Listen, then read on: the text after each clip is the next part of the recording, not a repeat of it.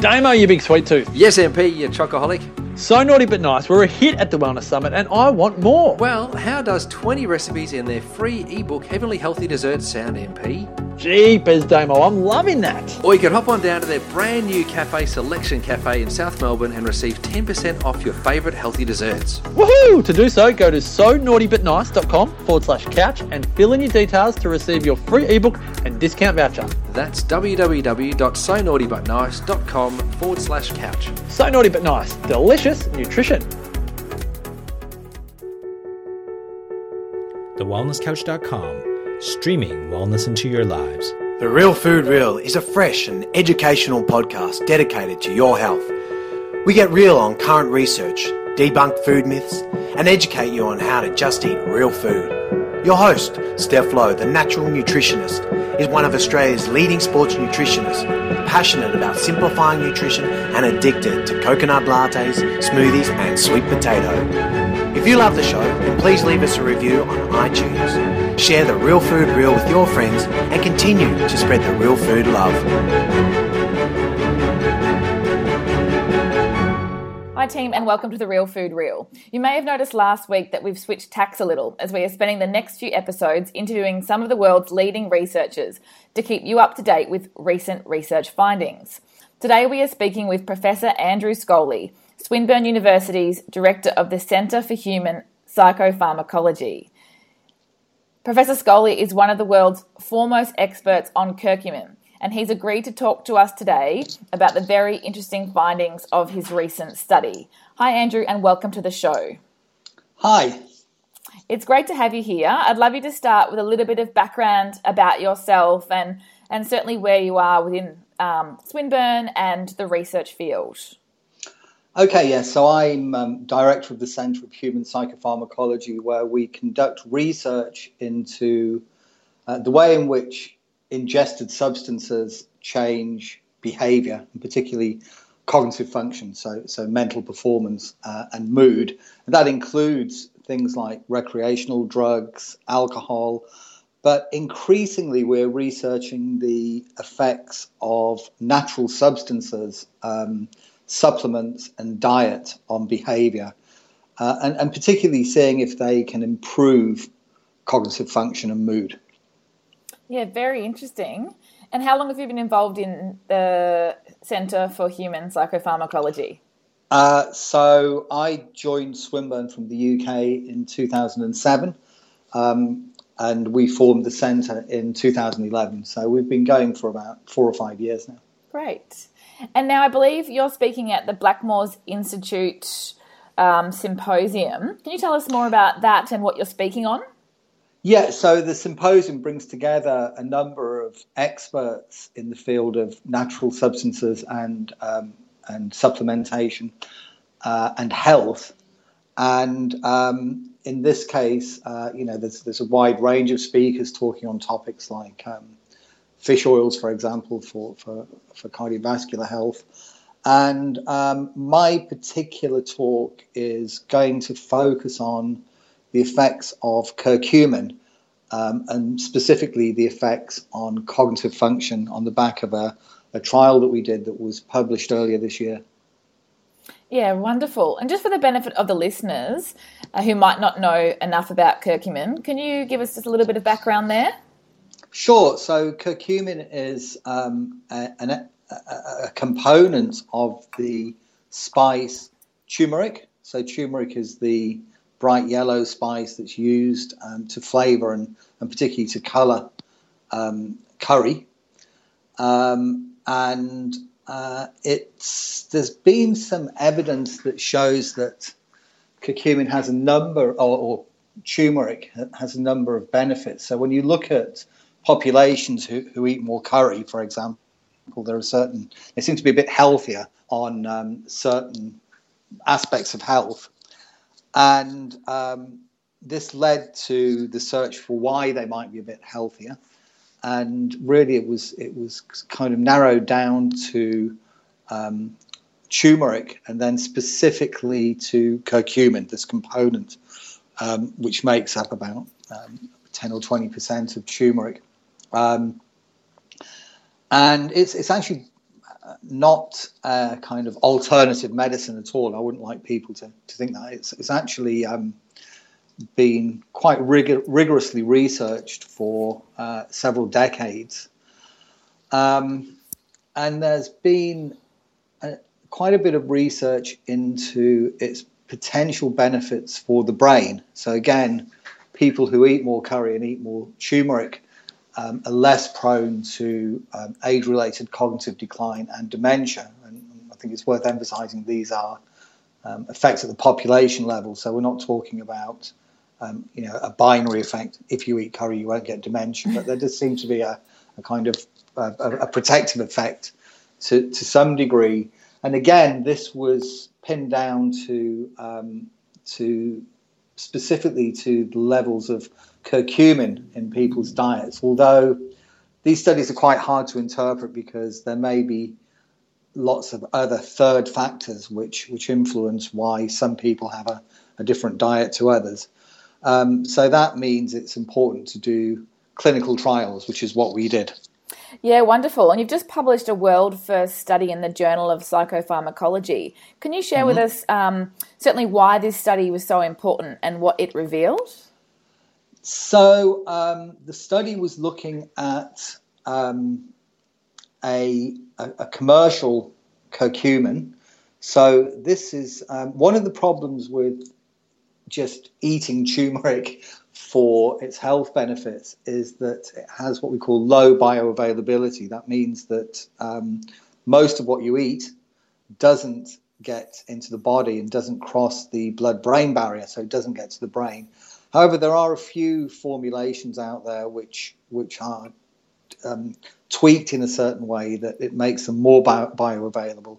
And this specific formulation of curcumin is something like, I've seen some studies suggesting that it's about 50 times more bioavailable than turmeric itself, or just native curcumin as it's sometimes called. So based on that, and based on a lot of evidence from things, well, mainly from animal studies showing improved ability to find, for a rat to find its way around mazes, for example, we designed a study to see if this specific extract could improve cognitive function and mood in older individuals. So that was what the evidence was pointing to. So we designed a trial in 60 to 80-year-olds. The average age of people in this trial was about 68 or 69. 30 people per group, and they were randomly allocated to either receive curcumin for about 4 weeks or a placebo. And the study was performed double blind, so we didn't know what they were getting and they didn't know what they were getting. And we tested their mood and cognitive function using standardized tests. So these are computerized tests which are very sensitive to change. At the beginning of the trial, then we tested them a couple of hours after they'd taken their first dose of curcumin. So this was to try and capture any so-called acute effects, that is, effects which occur following a single dose. And if you want to think about what an acute psychopharmacological effect would be, just think about caffeine. So people drink caffeine for it kicks in, increases arousal and alertness in the sort of hours following it. And then we also tested them 28 days following the supplementation with curcumin or placebo. And we found a couple of very interesting effects. So acutely, we found that just following an hour of their first dose, they improved on tests of attention and working memory. So attention is what most people think about as concentration. So in this case, the test involved pressing a button when two digits matched. Okay, so they had to do it as quickly as possible. Yep. And performance on that task was improved, and also working memory. In this case, the task was a mathematical task where people had to perform what we call serial threes. So they repeatedly subtracted 3 from a starting number and just kept going, and they were able to do that better in the following curcumin than placebo. So that was interesting. And then so we know that there are improvements immediately following a single dose. And then we looked at the 4-week intervention. So here there are a couple of interesting effects. The most striking was that people's fatigue was reduced. So we also got this working memory effect. So that working memory effect was maintained after 4 weeks of supplementation. The subjects in the curcumin arm had better working memory, but the most striking effect was a reduction in fatigue. So people's ratings of how tired they felt were significantly reduced, and that seemed to be fairly specific to physical fatigue, which is really important in this population, because one of the big complaints that people have as they get older is that they just tire more easily. There was also another effect which was quite intriguing and something that we were also very excited about. So these are older people, as I said, in their average late 60s. So when you sit them in front of a computer and get them to undergo a series of cognitive tests, actually performing the tests themselves results in a negative mood, because this also occurs, by the way, in young adults who are used to computers, but particularly in this cohort, we found that when we measured their mood before and after performing the task, this was completely independent of which treatment arm they were in, or this was even at baseline. It caused a negative mood state, so they were less alert, less content or happy, their calmness went down, and their stress, fatigue and anxiety increased just by performing the tasks. And what we found was that the people in the curcumin arm of the trial actually were kind of buffered or inoculated to some degree against that change. That is, that the negative mood changes were significantly lowered in the people who were on curcumin. Yeah. Go on. So those are the kind of interesting behavioural effects, and we also actually found a increase in cholesterol. We also found a decrease in cholesterol, which has been reported before, but it was nice to confirm that. Yeah, absolutely. So to summarise, it sounds like there's certainly an immediate benefit. So a single dose significantly improved attention and working memory. Correct. And then you've got the 4-week, which was increased working memory, certainly reduced mental fatigue, and then decreased negative mood patterns. Exactly. That's it. Wonderful. And so what about anything further than 4 weeks? Have you got some thoughts on sort of exponential effects or a time frame to improve what you found? Well, I'm glad you asked that, because just this week we got confirmation that we've managed to secure further funding for a follow-up study. I should also, by the way, mention that this work was the person who's really responsible for this work is my PhD student, Kate Cox, who's a very, very bright PhD student here at Swinburne. And we've just secured some funding to follow this up. So first of all, it's very important to replicate this 28-day effect, which will we'll be attempting to do, and also we'll be taking it further out to 8 weeks at least, and to see if the effects endure further. And we're also including neuroimaging, so brain imaging using fMRI, so we can try and work out which neural substrates or which areas of the brain are involved in this effect. Yeah, very interesting. And what are your thoughts on the application to a different cohort, perhaps younger athletes or middle-aged? Yeah, well, I mean, that's a great question. And the simple answer is that we don't know. So it's very important that we establish a good evidence base for using these sort of studies. There's knowing the mechanisms which involve, we think, increased blood flow, and also probably anti-inflammatory mechanisms. Then certainly when you think about increased blood flow, there's no reason to think that there wouldn't be some effects in younger cohorts, but we really can't say that without us or somebody else performing the experiment. Yeah. So studies have shown that there are strong anti-inflammatory and perhaps the antioxidant properties of curcumin. Did you notice that right, in your study?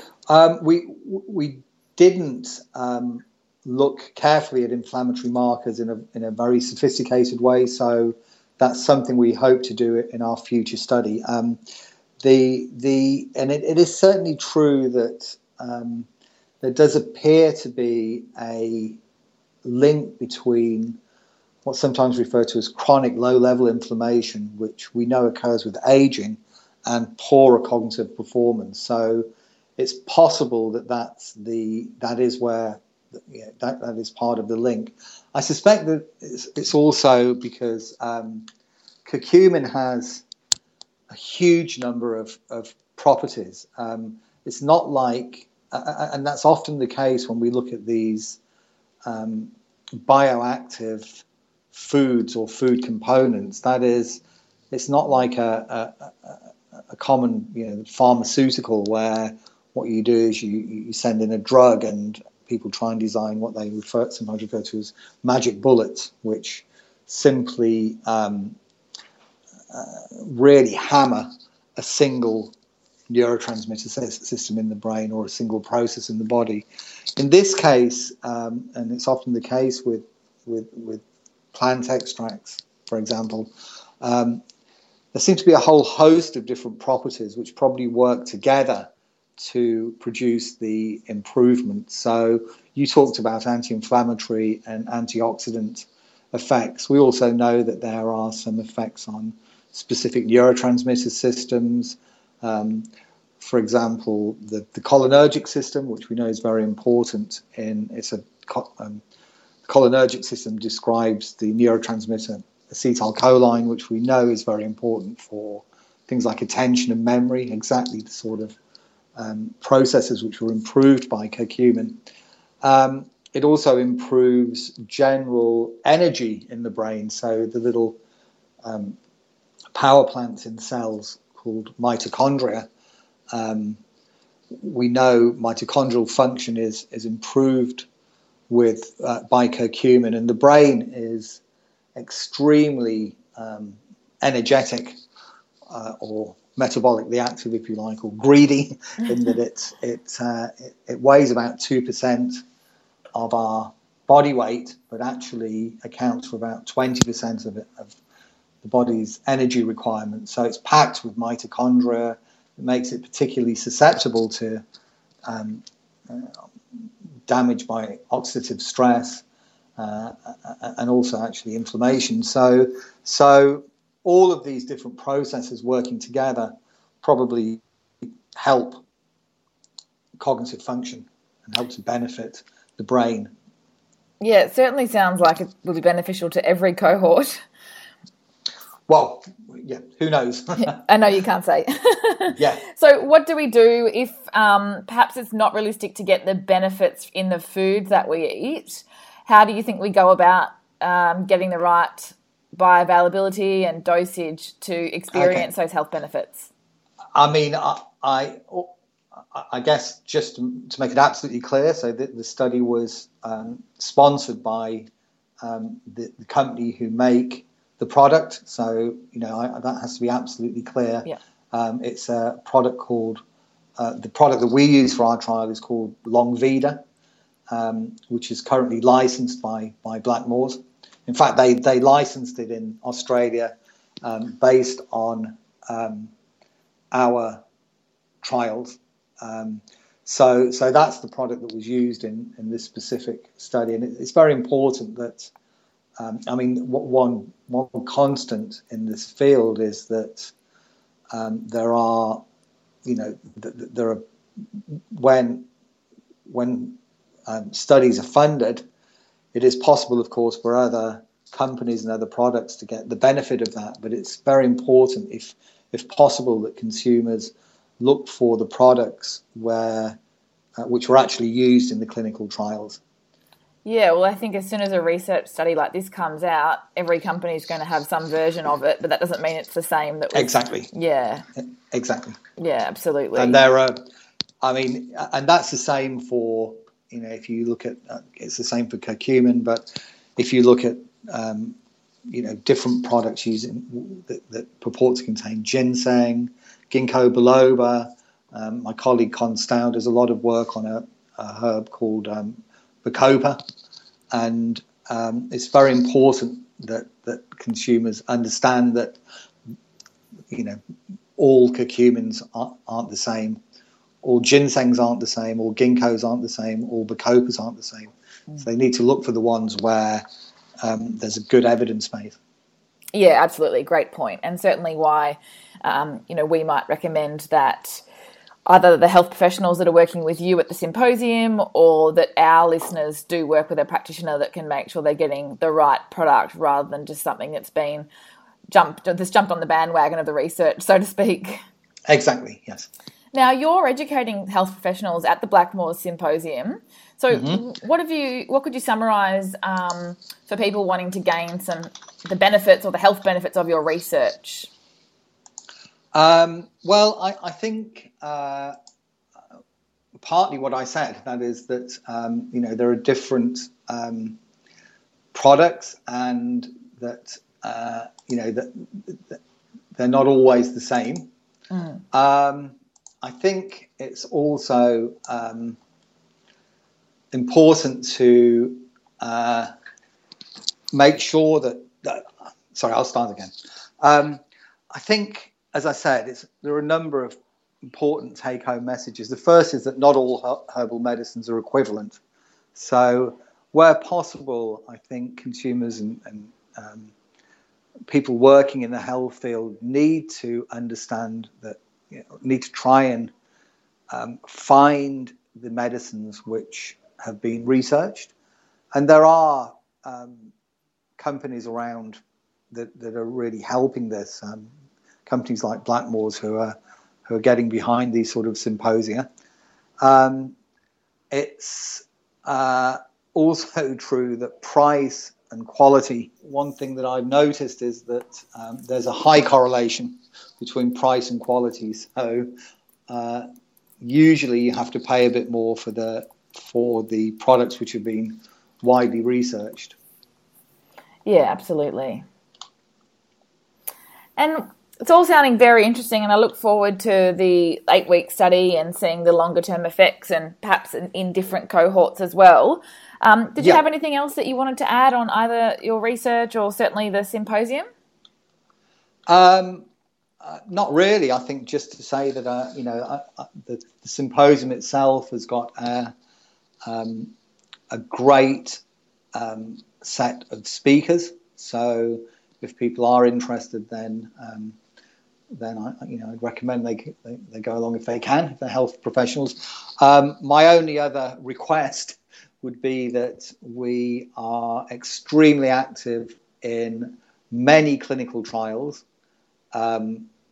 in this area, and we are constantly looking to recruit people into our trials. So these trials involve people of all ages, people who are cognitively high functioning, as well as people who are worried about their memory. So I'd be very grateful for anyone who thinks they can spare some time to help us out. If they could contact me at Swinburne University, you can find me on the university website, or just look up the Centre for Human Psychopharmacology. We'll put the links in the show notes, Andrew, because I'm sure there'll be people interested in finding out more. So that's absolutely fantastic. I'd be very grateful for that. Thanks. Absolutely. Well, it was wonderful speaking to you, Andrew, and I look forward to chatting again soon. Thanks for your time today on The Real Food Reel. Okay. Thanks, Steph. Take care. Bye. This has been a production of TheWellnessCouch.com. Check us out on Facebook and join in the conversation on Facebook.com/The Wellness Couch. Subscribe to each show on iTunes and check us out on Twitter. The Wellness Couch, streaming wellness into your lives. Whilst the Wellness Couch presenter endeavor to provide accurate and helpful information to their listeners, these podcasts cannot take into account individual circumstances and are not intended to be a substitute for health and medical advice from a qualified health professional. You should always seek the advice of a qualified health professional before acting on any of the information provided by any of the Wellness Couch podcasts.